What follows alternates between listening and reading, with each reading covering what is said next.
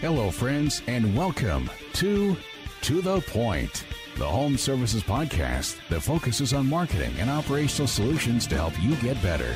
Because if you're not getting better, you're getting worse. Now, let's cut through the bullshit and get to the point.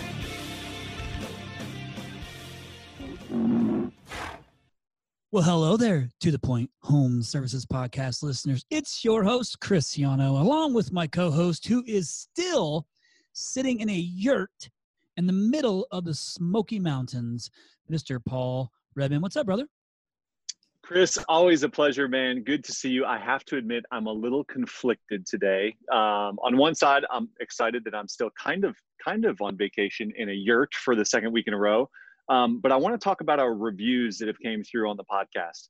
So far we have like, I don't know, 40 or so 5-star reviews, but we had one that came through that I thought was a little questionable. So all the reviews have been pretty good. Hey, you can't get any better than To The Point Podcast. These guys are so much fun. But this last review came in from Eric. Eric at Shamrock on Saturday says, and I quote, "Chris is great. A wealth of knowledge, great guests and content. Period. End of review." Perfect. Sounds perfect to me. Chris, what did I do to you? What did I do to Eric to be completely omitted from the review? So I'll admit, it's great getting feedback. I was a little burned on that one, but all things equal, thanks for the 5 stars. Thank you, Shamrock, or Eric from Shamrock. I really appreciate you. Don't forget your $25 is in the mail. Listen, for real, all the reviews have been fantastic. It's the whole reason we do this is to give back to the masses, the industry that we love so much, that supports us, our families, all of our customers, all these things. So thank you so much. Listen, I want to get to it because I want to make sure our guest has all the time in the world to share her knowledge and wisdom and all that jazz. Wow, that just took, listen, I'm not even going to tell you where I got that from. Anyhow, so much good stuff is about to come from this podcast. So I hope you're sitting down. You probably are, or you're working out, or you're doing whatever we've heard that you guys are doing, flying, doing something. All those things you do when you listen to fun podcasts. But I want to introduce our guest. She has been all over the place. She is so well known in the industry. And gosh, she's been featured on Inc., New York Times, NBC, CBS, Fox, ABC, Huffington Post, you name it. Where hasn't she been, Paul? That's actually what I want to know is where has she not been? What do you think? Here's where the authority comes in. This is how you know you've made it. So to prepare for this, I Googled you and was trying to get your background.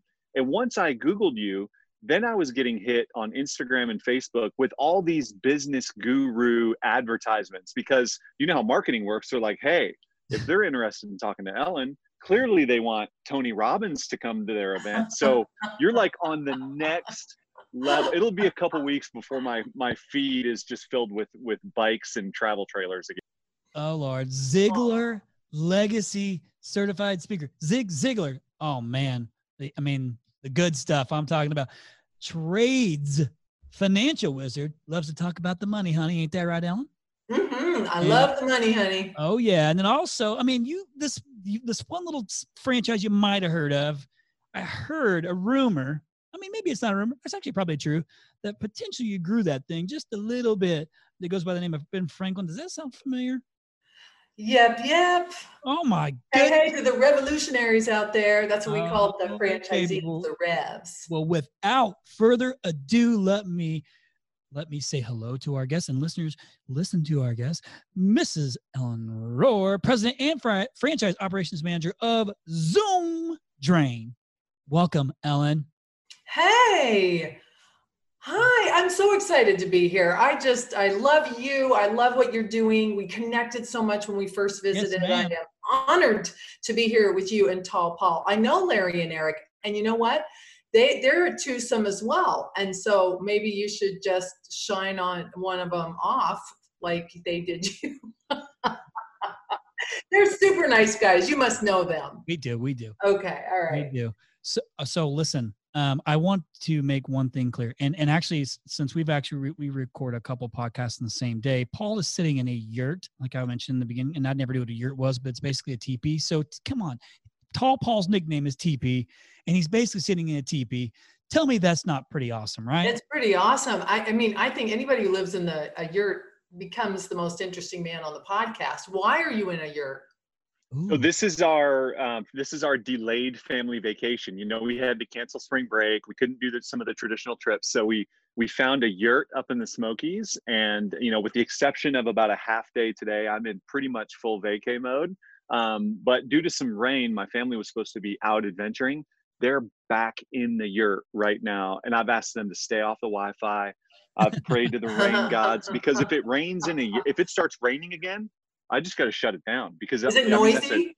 It's very noisy. Yeah, very noisy. Mm-hmm. But there's some modern luxuries. If I show you behind me here, that's a washer and dryer. I've got air conditioning. We're not exactly roughing it in this yurt, but we are in a giant teepee.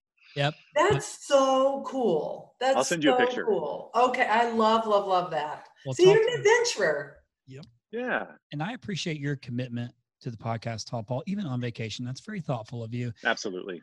So Ellen, you ready to get after it? Yes. I know you are, because you are equally as high energy as myself. And so I want to get into this so that way she has all the time to kind of get after it and listen up, man. Get a piece of paper out and take down notes, get out your phones and make notes. Remember it if you need to, whatever it is, make sure you're paying attention, because you're about to get years and years and years of schooling on how to run the biz. But maybe you don't have the plan in place. You think you got a plan. So I learned in the beginning from when I was starting the company Rhino. And so for those that might be a first-time listener, I'm also the CEO of a company called Rhino Strategic Solutions, which is a digital marketing company only for the trade since 2008. I had no business plan going into this because I had no idea what it even looked like. So I just wung it. I winged it. I wanged it. I wonged it, however it goes. You pick whichever one you want. I'm from Indiana, so all those are applicable. But I didn't have a business plan. So I did know how to do internet marketing, and I knew how to sell. So those two things worked for me, but I'll be darned if at some point that doesn't work anymore. You actually have to figure out how to do things. So what I want to do, Miss Ellen, is get into this whole thought around business plan. And man, there's going to be some strong opinions in here, and I love it. But you have so much knowledge to back up this has been part of your professional career for years, many years, and you've done things successfully. So let's get into this. What to you, and I'm going to jump right into it, and if we go sideways, it's completely okay. Mm-hmm. What is your simplest definition of a business plan? Anything that helps you clarify your intention and line up some action that will move you in that general direction. So a business plan could be a vision board or a 3x5 card or a notebook. You know, anything that really helps you get clear on what it is that you want and then line up some action to make it happen. Now, you know, sometimes if you're going to get a loan, the bank will say you need a business plan. Yep. Here's a tip. Ask them for their model. Do you have a model that I could use? Because chances are there's some, low on the totem pole guy who has to check off some boxes that you did a business plan. They're not going to look at it. They're not business advisors, but there are going to be a couple of things that they have to check off. In that case, I would use the business plan format that they recommend so you can check off those boxes. However, the problem with a standard canned business plan is that it's done for the wrong reason, like you need a loan. Or someone told you should put a business plan together, so you go through and you check off the boxes and fill out the stuff, and then it goes on a Google Drive somewhere or in a binder somewhere, and you never ever look at it again. So if we were willing to open up the definition of what a business plan is, anything that helps you clarify your intention, what do you want, and then line up a little bit of action that's going to move you in that direction, the rest may be revealed. So I am quite generous in my definition of what a business plan is, and I like my definition better than a canned package. There's places for it, but you know. You just told me, actually what you just said, let me know that I actually did have a business plan. And you know what my business plan was? Was a vision board. I got one right here. I got a vision board. I'm a visual person right across, from what I look at on the other side of my office, I have a vision board. I also have a more formal plan because now I have partners and there's a lot of money involved. And, so I've evolved it. But, even as we talked, you said, what do you want to talk about? I said, I want to talk about business planning, but it's usually like really boring. And I promise I won't make it boring. Like, it's just like dieting or budgeting or blah, all those things. But the words, the phrase is unfortunate because the power of those two things is astronomical.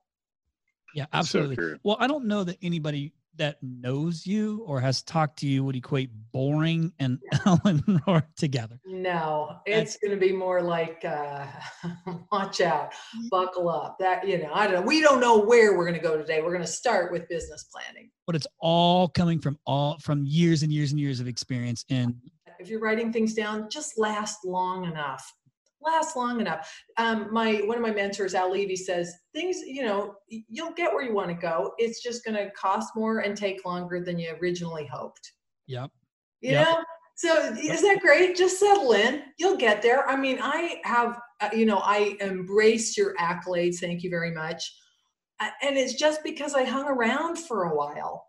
Yep. That's what I tell you. If I could tell my younger self, you're fine. You're fine. And anyone younger than me, I would say, you're fine. You're on the path. The stuff that goes into the story or goes into the book or the music or the art is the stuff that goes off track.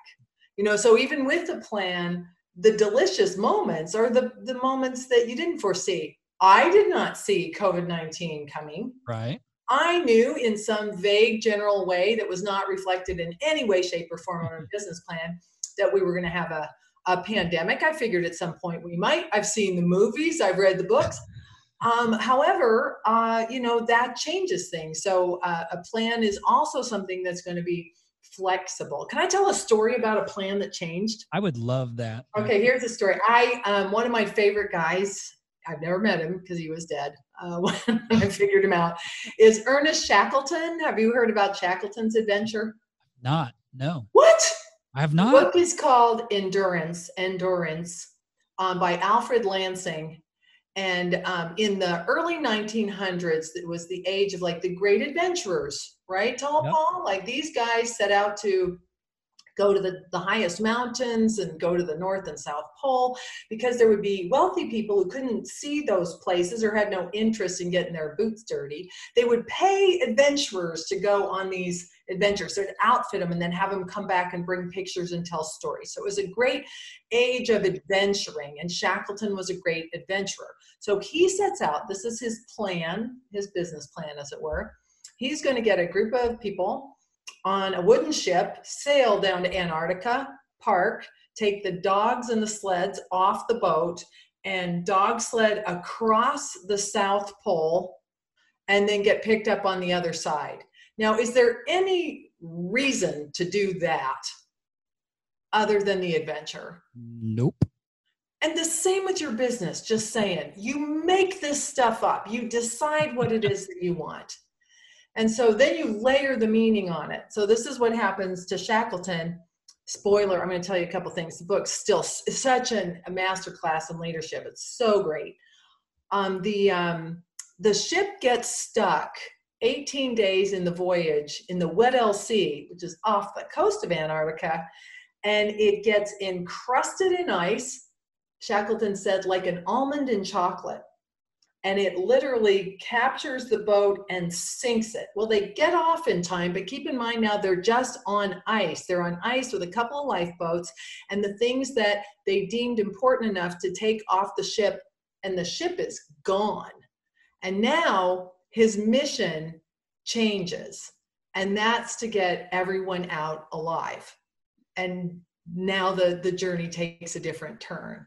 And arguably a much more impressive mission and set of circumstances than his original. So, being willing to change the plan or being forced to change the plan is absolutely not a bad thing. That is an inevitable thing. And there's always more game to play. Then you adjust, then you make some changes in the plan, and off you go. Do I have you intrigued about Shackleton? You're going to get the book?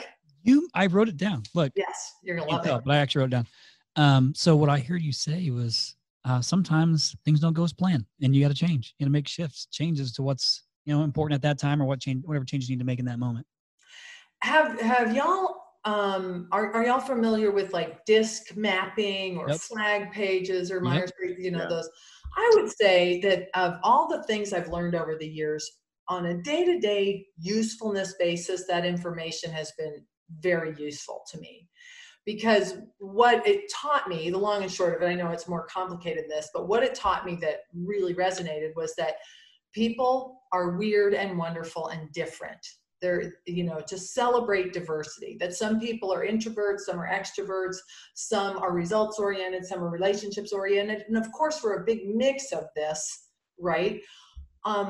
But you will notice that some people take change easier than others. And it has everything to do with their personality. They're not right or wrong. In fact, you want some people like that to slow your roll in your life, right? Just that delicious mix of diverse personalities.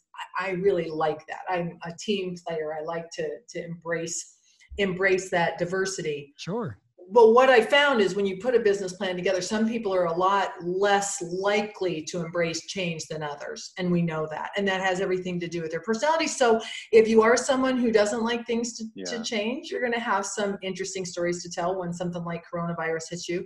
And if you are someone who is comfortable in chaos, then a plan allows you to get other people in your life to catch up. Slow down a minute. Let's figure out where we're going and not go in a zillion directions.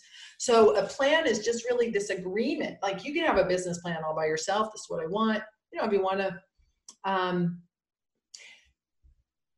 this idea of laying claim to what you want and then setting up a couple of tasks that'll move you in that direction. I wish we taught that in 6th grade, or maybe you can, you teach your kids. That's what parents are for, to teach your kids this. Because have you found that particularly in the trades, I think a lot of times self-esteem in the trades is a challenge. Sure. People somewhere along the line, somebody told them, you're not going to college, you're going to wear a patch on your shirt. You see where I'm going? There's some, I hold tradespeople in the highest esteem, but not everyone does. And I think that's one of the challenges we may have with some of the people in our honorable industry. If we could start teaching that, demonstrating that concept of just putting a plan together. What do you want? Write it down. You move it from thought form to physical form just by that, right? Type it up, write it down. Now it's thought, it was thought, now it's actually physical. We started the process. And then what are 1 or 2 or 3 things that you could do that would get you started? You don't have to know every step along the way. What I found is if we slow down long enough to ask the good people who work with us these questions, what do you want? You can work with me, and here's my promise. Here's what I want. I'd love for you to help me get what I want. I'll help you get what you want along the way. That's a Zig Ziglar classic line, right? You can have everything in life you want if you will just help enough other people get what they want. So what do you want? And you will hear that people will say really modest things. Like I had a kid tell me once, I want a hunting rifle. And part of me was like, that's it. Right. That's it. Right? But that's where you start, right? So you want to hunt? We can do that. We could get that. So what kind of honey? Could you get a picture of it? All right, get the details of it. How much does it cost? How much would you need? If we have a bonus program at work, would getting the bonus or earning the bonus help you get that rifle? Like you start to connect the dots for people in your life that this is not that big a deal, to demystify the process of business planning or planning in general, or throwing a party or going on a great vacation, like you're doing, Tall Paul. Like that took a little bit of planning. Somebody had to decide, and you just made it up. We're going to a yurt in the Great Smoky Mountains. That sounds fabulous. Is everybody in? Why would we want to do it? The follow-up questions. Why are we doing this? What's in it for me? How much time, energy, and money are we going to take to do it? You just, those are additional questions as you formulate this plan. Yeah, absolutely. What if, I'm going to change gears for a second. Okay. What if somebody doesn't even have a plan? Like they're already doing it. And let me tell you, listeners, if the plan is just to go out and make sales, that's not really a plan. It's that's what my plan, air quotes, was when I first started, was if I just make sales, it's going to make, you got to actually, there's got to be more to it than that. But what if like nobody has a plan? Do they all of a sudden, and like things are going okay, do they all of a sudden need one? Like, what's your opinion on that? I just saw on Instagram Sarah Blakely, whom I adore. Oh yeah. Oh, We're same familiar. here. Huge fans. I'm in her coaching program. Yay, you. I absolutely love her. Tonight. And she wrote, she's never had a plan. So do you need a plan? You don't. You don't need to do anything that I or anybody else says. Like, so like, there's another book. I didn't read the book. I read the title and I thought it was good enough. It said, if you meet Buddha on the road, kill him. I don't even know what the whole book was. I read like the subtitle, but the idea was, you got this. You got this. You're going to have everything you need. You can access different people, but there's no one senior to you when it comes to defining what it is that you want. Don't let anybody else impose their plan on you. So if you're happy, what can I add to the equation? Just be happy. Right? However, if you get frustrated, I wanted to be here and I'm not, then you can mix it up. You can get some ideas from other people, hang out with folks who've made some cool things happen. And, you know, the plan can be as simple. I think somewhere along the line, like, you know, you just said, Chris, I didn't realize I had a plan, but I have a vision board. Okay. You know, my broad definition would encompass a vision board. You know, so don't let anybody tell you what you have to do or must do. And I think that that's something else I've become a lot looser and, if you can believe it, less bossy over the years. You think it matters so I think it differs for different people too, and your personality and how you're wired. Because I am just do it. I'm not if I set a goal, I get it done. And I just focus on it and I get it done. And it's always worked for me, but it's how I'm built. I'm also super high risk. So having a vision board was enough of a driver for me because I could control my own actions on how I do it. So that must differ based on the type of person that you are. That's 100%. And whether or not you need somebody else to buy into it, to give you the freedom to do it, to support it, to give you the money to do it. You know, so like, my husband and I, let me tell like a little brief piece of my story. Once upon a time, I married a plumber. I call myself the plumber's wife. I don't have any skills. Like if I had to pick up a channel locks, I need to use two hands and I'll probably get hurt. Like I got none of that. So that's also led to this deep appreciation of tradespeople. Like I met my husband and, you know, I'm amazed at what tradespeople know. They can get water from here to there. They, you know, electricians wrangle lightning, drain cleaners keep, you know, 70% of the world doesn't even have adequate sanitation. Drain cleaners move poop away and keep good water from bad water. You know, HVAC guys create weather. Like this is not lost on me. So when I went to work, you know, my husband, another story, but it was pretty tragic. My husband's partner died at age 33 and it was his best friend. And it was absolutely awful when it happened. But then at that point I did something really dumb. I've had a million jobs and the job I had at the time was I was a restaurant manager. Pretty cool job. I had salary, vacation, people to cover for me, lots of minions. I loved my crew. It was great. And I quit that job to go work with my husband. I told him, listen, I know a little bit about business. You know how to turn wrenches. We'll get rich. Well, it was awful. It was not that. That is not what happened. Now we don't have my salary. Now we're fighting. I would say to him, we don't have enough money. And he would hear, you're not good enough. You're not working enough. Yeah. And so you can imagine what that did to our relationship. And so the first thing that happened for me, and this is how I work with my franchisees, this is how I, you know, kind of built my whole career on my experience. The first thing that happened for me is I reached out and found one of many, many mentors I've had in my life, Frank Blau. Do you know who Frank Blau is? You know? No, okay. I do. Yeah, I do. Oh, you do? Okay. All right. Because I like dropping this name. He's helped me and a lot of other people in our industry.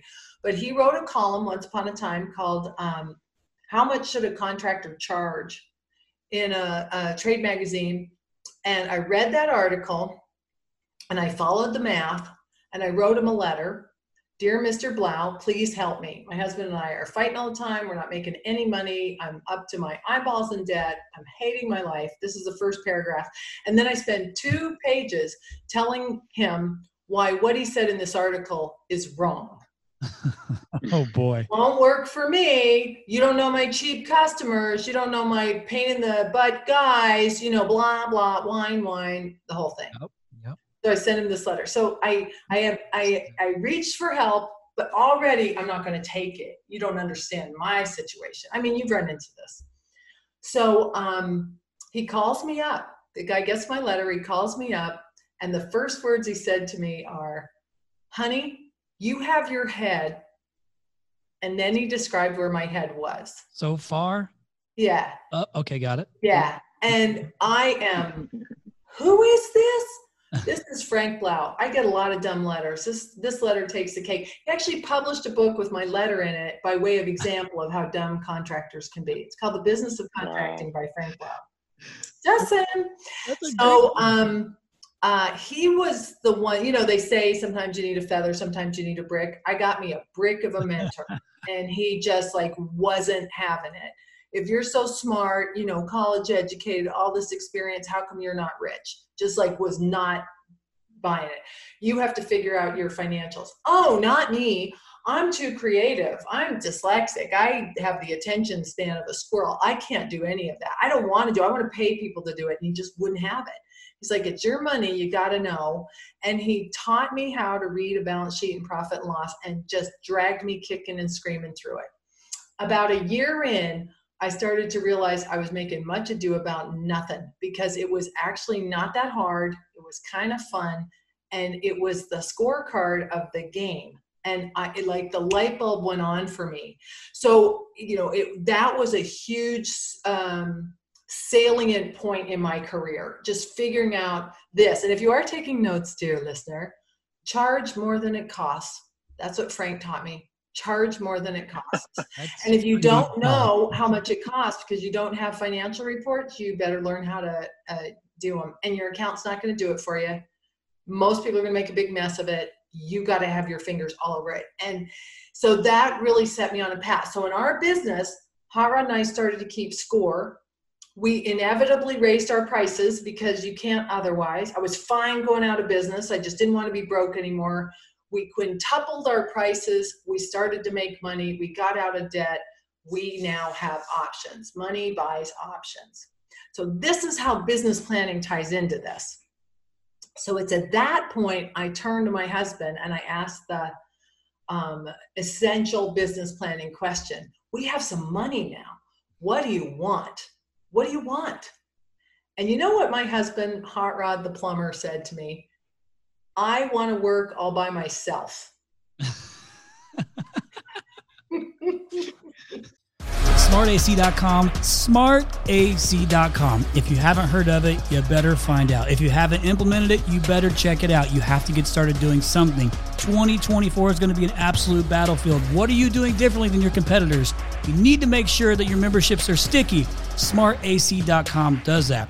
Lifetime warranty, insurance savings, filter discounts, 24/7 monitoring that lets you know about problems before the homeowner might even know about the problem. Live tech chat, service providers, all of this with SmartAC.com. You gotta check it out now. I respect that. I know, right? At the time, I was offended, and it was quite traumatic. Looking back on it, it was just like the best thing, right? Because he and I had different visions, because as he's saying that, I'm thinking more trucks. This is what we could do with 4 trucks. What could we do with 8 trucks? We're in Park City, Utah. What if we took over the East Bench of Salt Lake City like I was on this? And he wanted nothing to do with it. And you know what? It was his business. It was his business. So, you know, a couple other tips here. In any business, even a family business, I believe in one buck stops here person. 50-50 partnerships, somebody still has to be the one to break the tie. And it was his business. And so he gets to do what he wants to do, which left me in a situation of, and this is brutal. I've got to quit blaming my husband for my failures. I got that line from my partner at Zoom Drain, Jim Crinitti, who told me he finally got to the point where he realized he was blaming his employees for his failures. You know, it's in your hula hoop. The question I was asking him is a question I had to ask me. What do I want? How can I serve? What's my next step? What blows my dress up, you know, metaphorically? Sure. So we decided not to work together, sold the company, moved to a farm in Missouri, you know, just like went middle-aged crazy. And now I'm wrestling with this idea. What do I want? And you know, if you're listening and you don't know, and you say, Ellen, what do you want? I don't know what I want. I'm just scrambling here. I'm trying to, you know, pay last month's bills. You know, change it. Pause. Yeah, just pause. Just pause. Go for a walk. Go to a yurt. I bet you've had some nice moments there, Paul. I have, yes, thank you. Gosh, so Chris and I have this nonverbal way of kind of indicating to each other like who gets to ask the next question. And what we're doing right now is we're like, no, we're jumping in front of each other because there are so many ways we can take this. And you said something a few moments ago, and I want to come back to it. And it's not a new concept, but it's something we've not explored on this. And you talked about success and happiness, right? Share with me some stories about kind of that search for happiness. I like to say, like, if your responsibility is to achieve success by your own yardstick, like that's where, like, you can't, and this is how I discovered it. I was trying to get my husband to be different. How does that work out? Ever.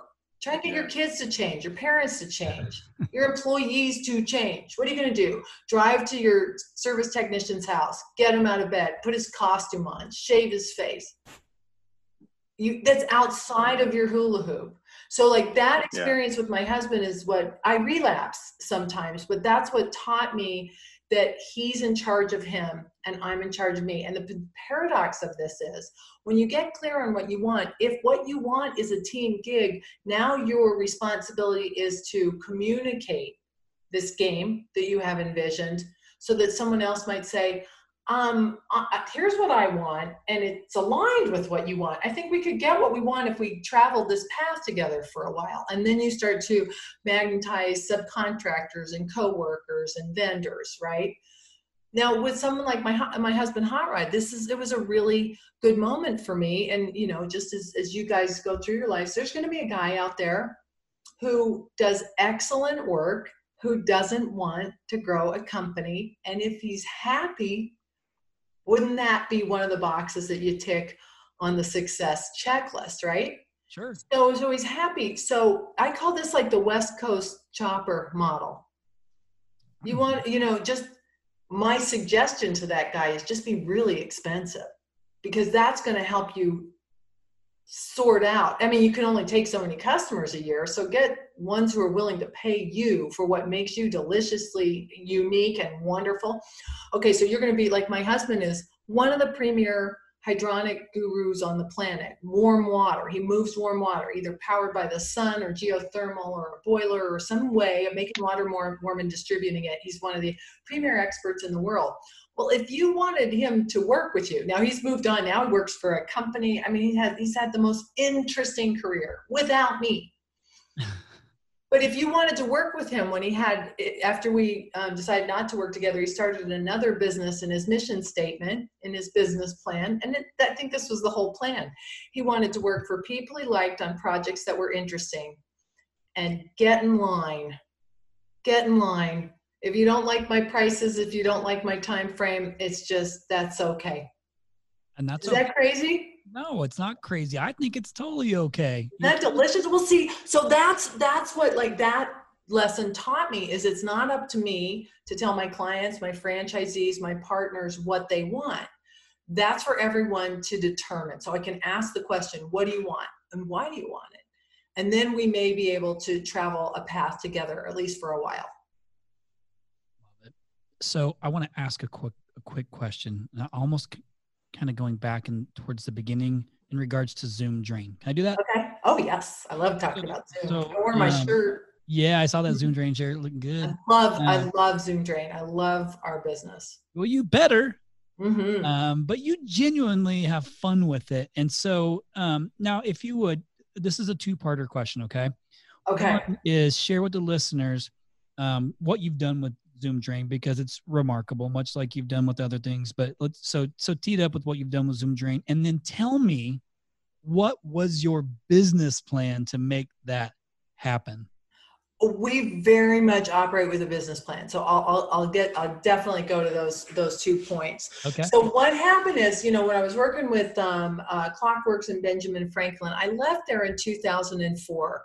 And it was just time to go. I was, they were moving all the executives to Florida. My mom and dad lived in the barn on my property. My dad, was forgetful. I thought, I'm not moving him. It was a lead, follow, get out of the way moment for me in that organization. So I got out of the way.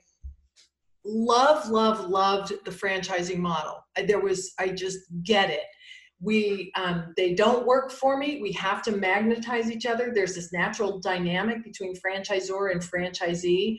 I really loved the model and I loved my franchises. But there's some stuff, with any adventure, you think I would do it differently next time. So after I went into consulting and I write for the magazines and speak and travel, and I have been to probably thousands of shops in my life right now. I've just had this terrific career where I get to, if somebody's interesting, I call them up, I go visit, I get them on the phone, I just learn, and it's been awesome.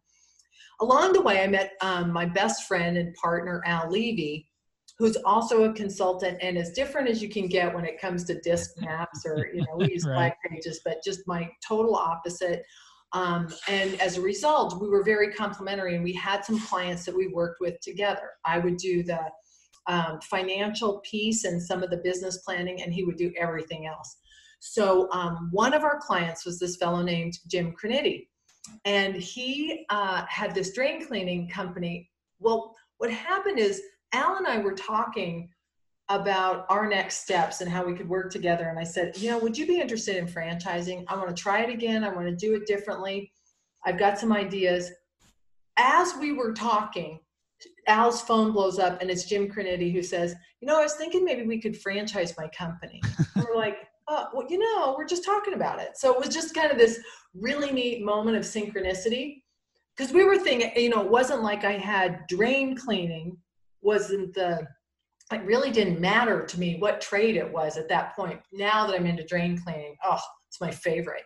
But that moment then, thanks to Al, I was like gung-ho at that point, and Al said, let's slow down and let's make sure that this gym shop, this model center, absolutely rocks before we entice someone else. We don't want to make a mess, any more mess than we have to. Let's get this really tight. Al says, if you're listening and you're thinking, I want to franchise or I want to go multi-shop, Al's advice would be, make sure that you're red hot at your model center. Otherwise, there's no way you're going to even be lukewarm if you start expanding or going to remote locations. So that made sense to us.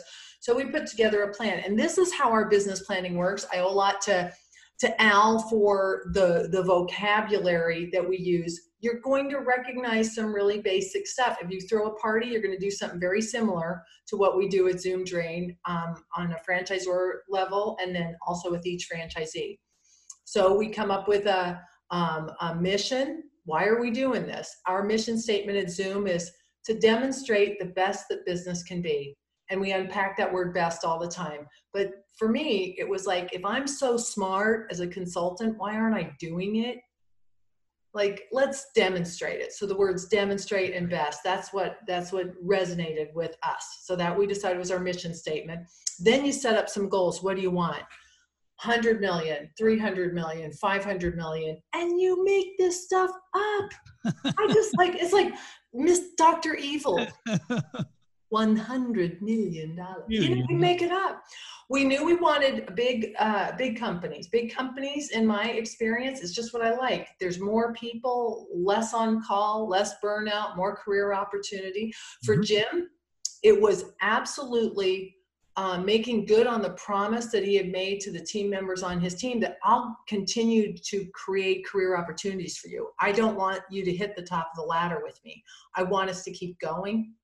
And for Al has this concept of legacy. He is very devoted to what he's taught contractors, and he really wanted a place where they were in, that the procedures, the systems were in, and this would be a legacy model of his expertise. So we came at it with different directions. We settled on a mission and we settled on some goals. Then from there, you can also put together a little statement of values. This is what we always do. This is what we never do. Some people do that. Some people don't. Doesn't matter. Once you have a vision or a mission, and you know, different gurus call these things different words. It doesn't matter. It's Coke or Pepsi. Just get some, get some consensus over the big picture, the point on the horizon to which we're going to march. Then you put a list together of all the things we're going to have to do to get there that you know right now. Some of them you don't even know. And you make what Al calls the master list of projects. Al's always coming up with super sexy terms. The MLP. Master list of projects. MLPs. Yeah, boom, a long list of stuff that has to get done. And that's going to be a really long list. And then you're going to boil it down to no more than 5 master projects, we call them top projects at any one time. Now, when I wrote my book, The Bare Bones Biz Plan, I said you can't have more than 10. 10 is too many top projects to have, I've learned. 5 is tops, or 4 or 3 is plenty. You listening, Yano? I'm listening. Are you listening? No, I just want to make sure your headphones are. I'm listening. He's busting my chops. He's got a list, is what I was making sure he understood. You have a big list, Chris. He's busting my chops because he's basically saying my list is too big. Have you heard what Mark Victor Hansen says about a list? No, but please share. Oh, you're going to love this so much.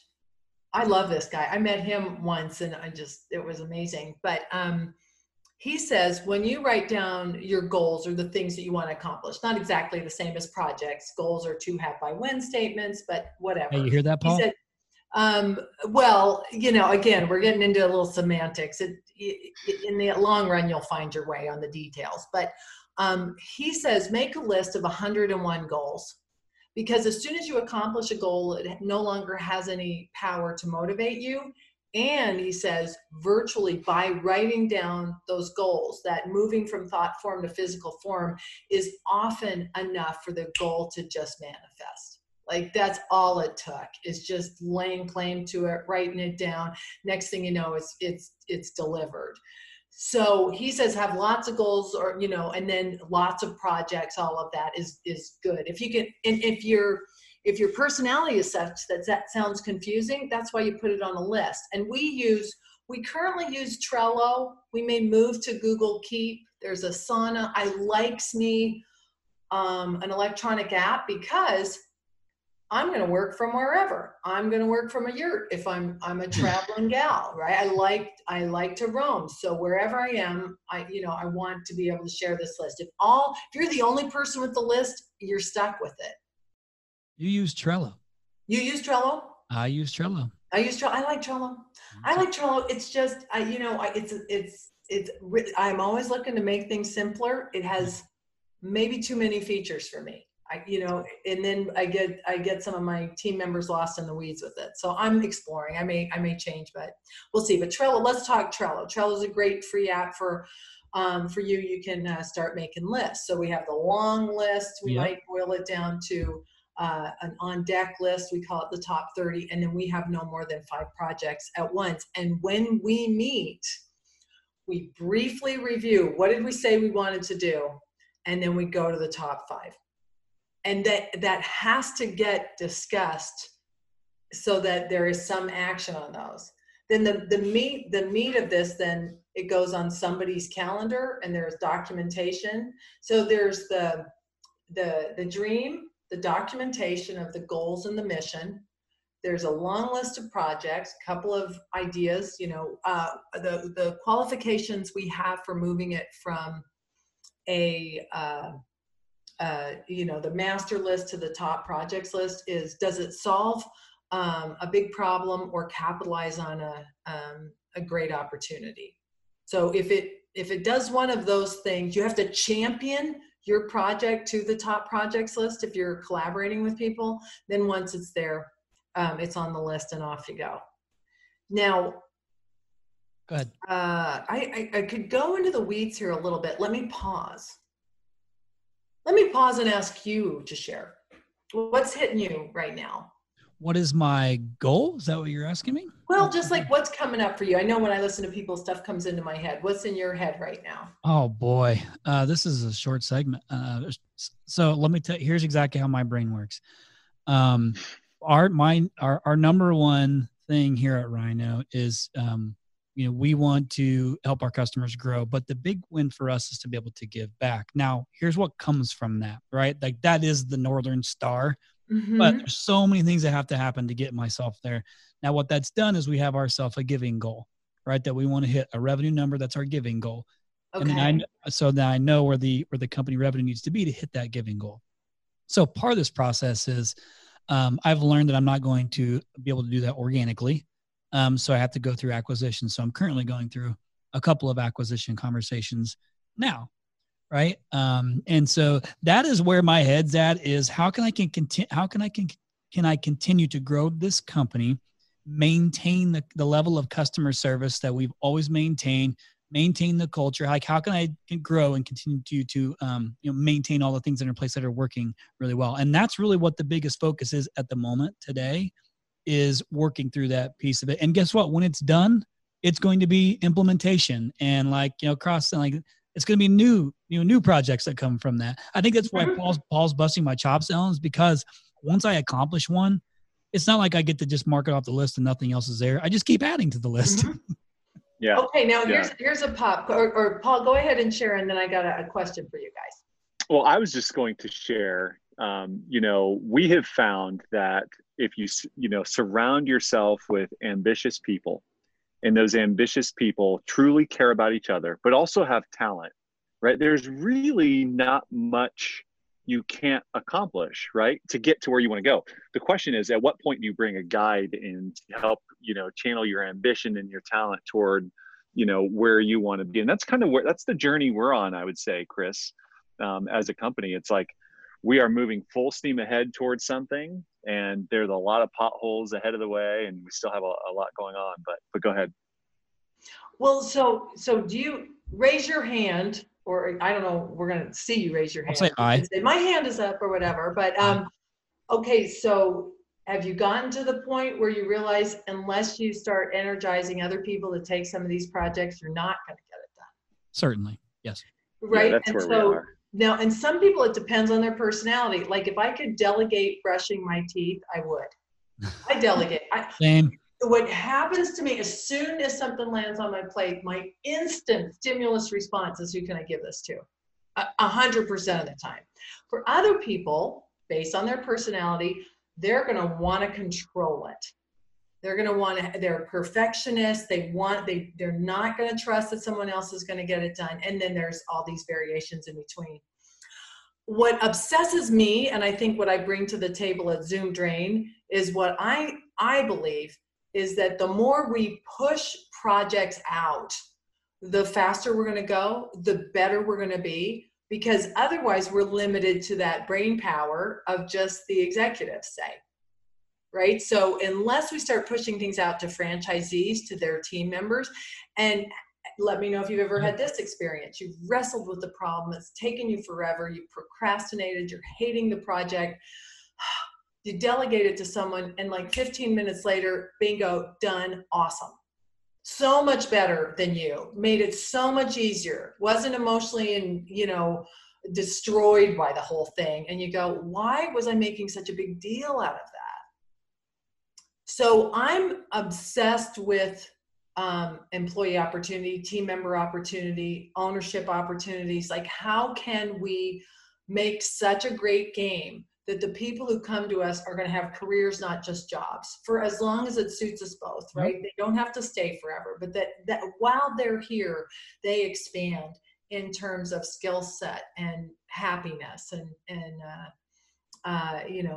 just the things that they want, move in the direction of what they want. So once those projects are on the list, Al calls the steps of delegation.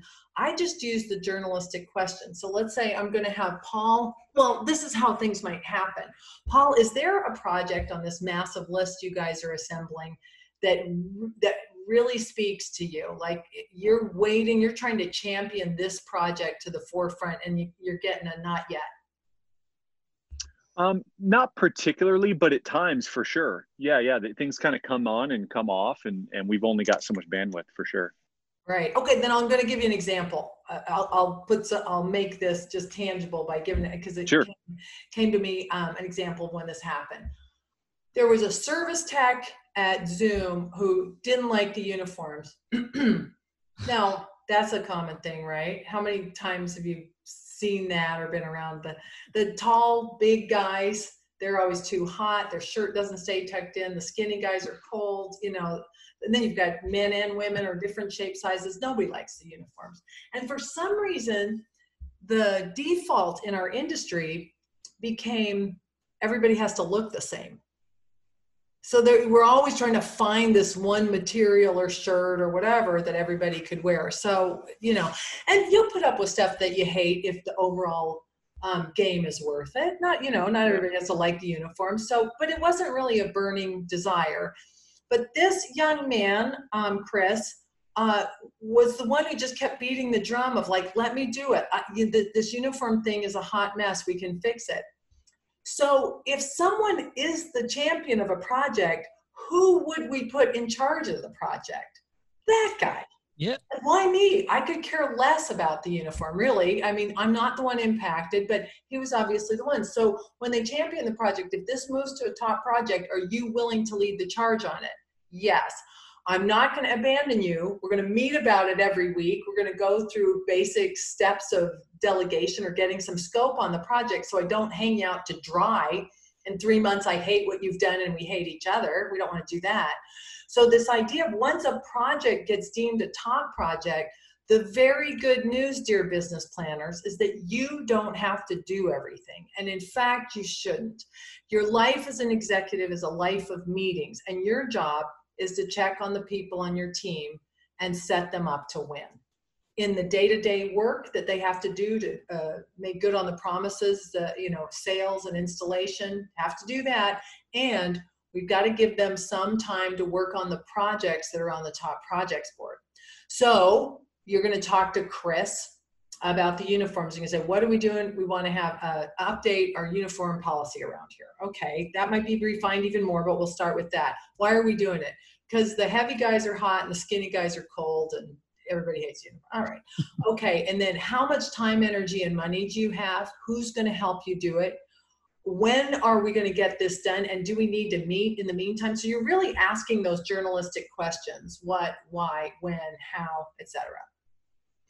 And that's, I think, what's missing from most business plans, just to bring us back to the topic, is that we get the big picture, we set up the goals, we put the financial piece together, we have a marketing plan. We don't get to the actual projects. And the projects are the mundane work of leadership. That's what makes it all so. Yep. And as you really get to own and embrace getting a project done, then that lather, rinse, repeat, like I don't want to jinx my, I have a really good life. Yep. I do think that no matter what I got, I would just take a break, pause, think about what I really want. If I don't want this, what would I rather have? I'd put a list together. I'd assemble 1 or 2 projects. I'd try and get someone in on it with me, and would start getting things done. Right? No matter what it was. Now that's really ingrained. So when you said, do we use a business plan? That's really how we live every day, and we fail every day. I was supposed to get this done last week. I got to go to the meeting and explain I didn't get it done. You know, that happens. Sometimes you get spanked. Problem with being the boss is you usually don't get written up. Right. True. Yeah, you wish. Yeah. But you can only pull that off before you start losing integrity or a reputation. Sure. Yep. Or respect. Yep. Right. Yeah. And Alan, you learned so much about the employee who brought the uniform problem to you, and now you have an opportunity for them to serve the company outside of their normal day-to-day, bring value, and you find out if you have a leader in that person or not, right? Bingo. It's exactly it. So then, so one of the things that we started doing for a field supervisor position, which is like our junior management position, they have 4 days worth of goal instead of 5, 1 day's worth of putting the meeting together, working on projects, safety, recruiting and hiring, training. Those are the tasks that we give the field supervisors. One of the requirements to become a field supervisor is accomplishing a top project. So like we realized how important it was. Like you said, what it does to the person who gets a win there. But your responsibility is set them up to win, not to lose, because the control guy will take it all back again. Yeah. Right. And then everybody loses there. We want them to win.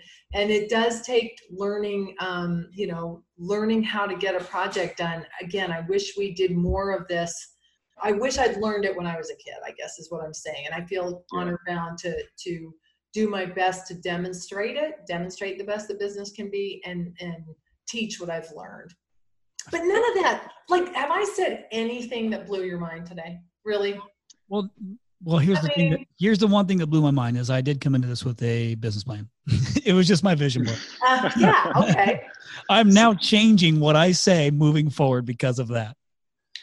I mean, if you suppose you want to sell your company someday, Chris. Yep. Now you've got a different requirement for that business plan, depending on who you have to magnetize to, as someone who may acquire you. Correct. Right. Or if you're acquiring a company, the person who's going to merge with you may not be okay with the vision board. Sure.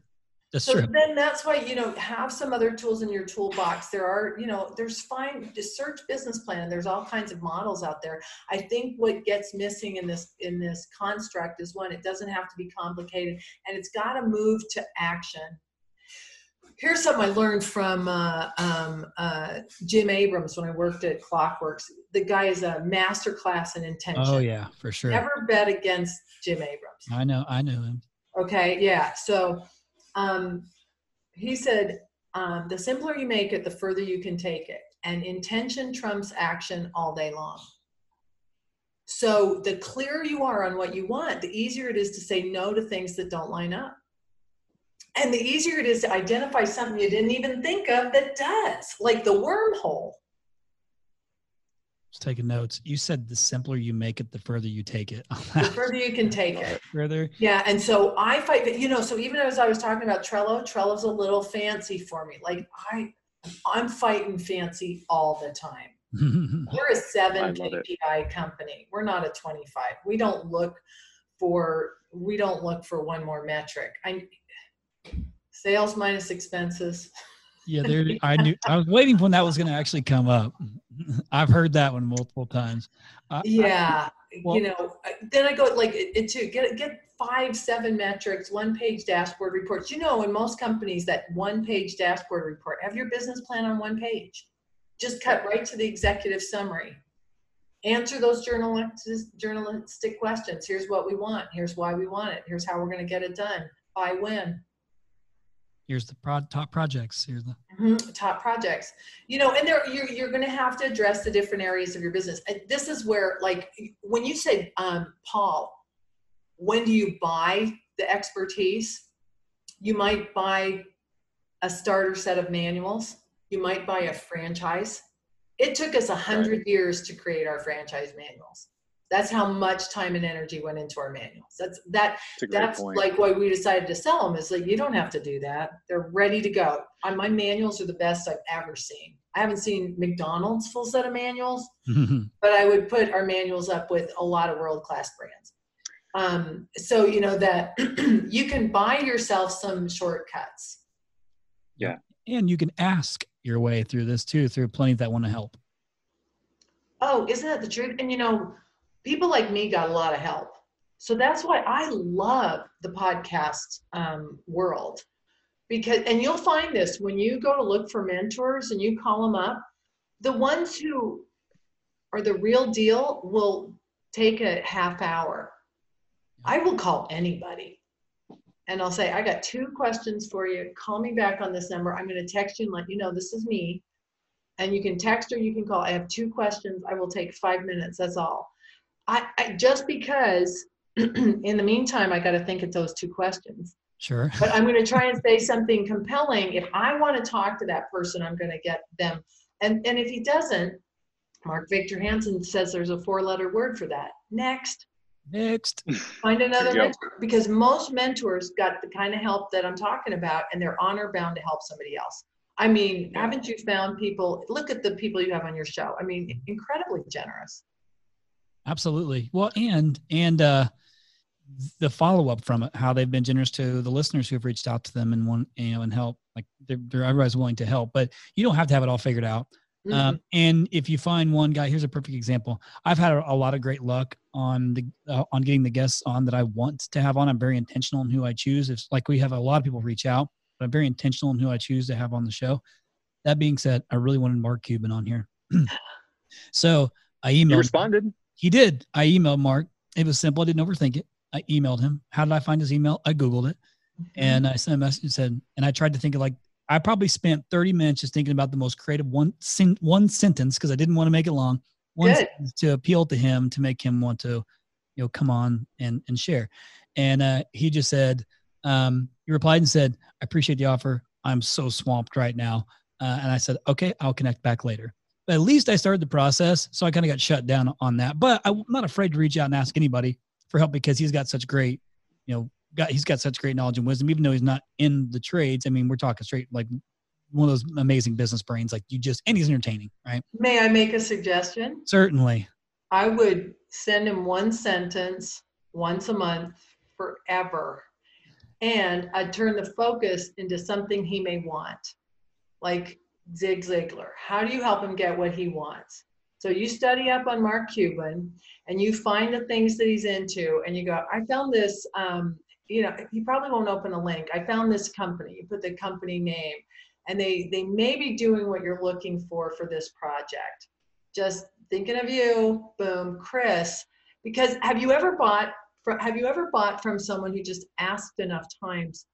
On the internet, like they'll ad target you. I don't know what that's called. Retargeting. Yeah. Okay. Retargeting. Yep. So you go look for a pair of black boots, and those black boots are going to follow you everywhere. Okay. There comes a point where I know I'm going to buy them, but I just kind of have a game of seeing how many hits it's going to take to make me. I'm playing the game with myself, knowing I'm going to buy them. I want them. I'm doing it right now with an Apple Watch. I have just not. There's a couple of choices I have to make on it. I'm watching Apple Watch follow me through my life right now. I'm going to buy an Apple Watch. So at some point, he's gonna have to call you. Yep. He's going to. And I put it in my reminders once a month to reach out to him. My thought process was, I'm just going to keep changing it up. But I've learned that I also tried to offer, like, I don't know what all I have to offer, but here's what can I do for you type of approach. Yeah. And I did work that thing in. So it is on my agenda, because I figured it might be, but it was a compelling way to have that. Because like people, I've made that mistake too. We give up too soon. Someone just wants to see if you're going to keep bouncing back. I will wait. Like I've gotten jobs before that I asked, I said, I'm going to come in every day to see if you need me. I got a job on a boat marina doing that. I've never even been on a boat. Because do you have any experience? None. Love it. Never been on a boat. Yeah, but they like you. And listen, a lot of times, best part of your business plan is your passion and how. Oh, we're gonna have to wrap up, huh? We are. Yeah, we got. I'm sorry. I'm sorry it's over. That's what I'm sorry about. I've enjoyed this. Thanks for taking the long format here. And it's been a blast. Preach. We're gonna do a part 2 as long as you're game. Oh, I'd love to do that. I want to give you an opportunity to preach a little bit more. Well, I want to see where you are next. You're going to be like at the top of a mountain or bottom of the sea. Right. Maybe still in the yurt. This is working really well. I want to give you one more opportunity, though. I want you to tell me why you love drain cleaning so much. I want to hear the passion, because I heard it earlier. Well, when I married my husband, the plumber, I got turned on to the world of the trades in general. Plumbers keep people safe from disease, prevent more disease than doctors have ever cured, and the math that's involved and the understanding of it, it just like blew my mind. And then I got into drain cleaning You know, at the very most basic level, a dirty job. Have you ever smelled a grease trap? Have you ever had your head over a grease trap? No. You know, the men and women who will do that kind of work deserve to make a lot of money. It is honorable work. And when I look across, you know, across the universe, 70% of the world has inadequate sanitation, and 30% of the world poops on the ground. Crazy. Yeah. And so what that does in terms of pandemics, like, so when I look at I'm going to cry, when I look at who contributes the most in society to the survivability of mankind, who does more than the drain cleaner? You know, this is what I see. And then I see these awesome people do this dirty job with a smile and nice, and I love them so much. I feel honor bound to always champion the people on our team. I love my team, our industry. So yeah, and now, especially now, like even now, like Chris, if you were to go to, we might have to cut this off, but if you were to go, like, you know, now that more and more people, because they're at home, would rather you diagnosed a problem over a FaceTime or something, right? Sure. Yep. Even now, as we consider what we can do to accommodate our customers, we don't get very far into it before we have to say, and this is the point where we would take a camera down that line, and I have to do that in person. And by that, I mean the royal we. Yep. So we have one of our guys put on the PPE. We're always dealing in toxin anyway. Now we just have one more horribleness to deal with, but there's always been cholera and hepatitis and all these terrible things in the drain anyway. So our guys who know how to deal with this most of the time, I mean, stuff happens, we make mistakes, but they take on the responsibility of going out there and dealing with that for somebody.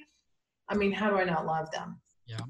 Well, there's no doubt you don't, that you're passionate about it, because I mean, you can even hear your voice elevate when you talk about it. And then of course, I mean, you get goosebumps about it, because that is your passion coming out of it. And that's awesome. That's probably the best description of a drain cleaning I've ever heard. And there's good money in it. There's real good money in it. And you clearly are doing a great job. How many Zoom drain franchises do you have now? We have 19 locations across the U.S. and I'm madly in love with them. Well, congratulations. I'm so excited. Thank you. Thanks for the opportunity to represent and to brag on my team and share a little bit. I love when people make their dreams come true and find happiness. Paul? Yes, thank you. That's the business plan. Be happy. What do you want to be happy? What do you want to do to be happy? Ellen, thanks, guys. Thank you so much. We appreciate it very much. Listeners, hopefully you got a lot out of that on business plan stuff. And again, you heard Ellen say, like, she's more than willing to be helpful. You can also visit her website. It's Ellen Rohr. It's ALLENROHR.com. And also, listen, if you go on there, she has a free book called Where Did the Money Go? Because she is a financial guru. And so maybe next time we come back on, we'll hit on that. I know you've talked about it once or twice. But who knows? We might find some other crazy topic we want to talk about. But regardless, I know you got so much more in the tank. So thank you again, Tall Paul. I appreciate you hopping on while you're on vacation, my friend. And listen, listeners, do not overlook this business plan thing, but also do not be stuck to what you think you have to do. If you need to pivot. If you need help, reach out and ask. If you need a business plan, there's so many variations what a quote unquote business plan is. Find one that works for you, that motivates you, that you can use your passion and you can something you can be happy with. So Ellen, thanks again. Appreciate you. Listeners, thank you so much. Until next time, we'll see you. Thank you for listening to The Point. We hope you enjoyed this episode. Please consider leaving us a review in the App Store. And don't forget to share with your friends. Till next time, kick some ass.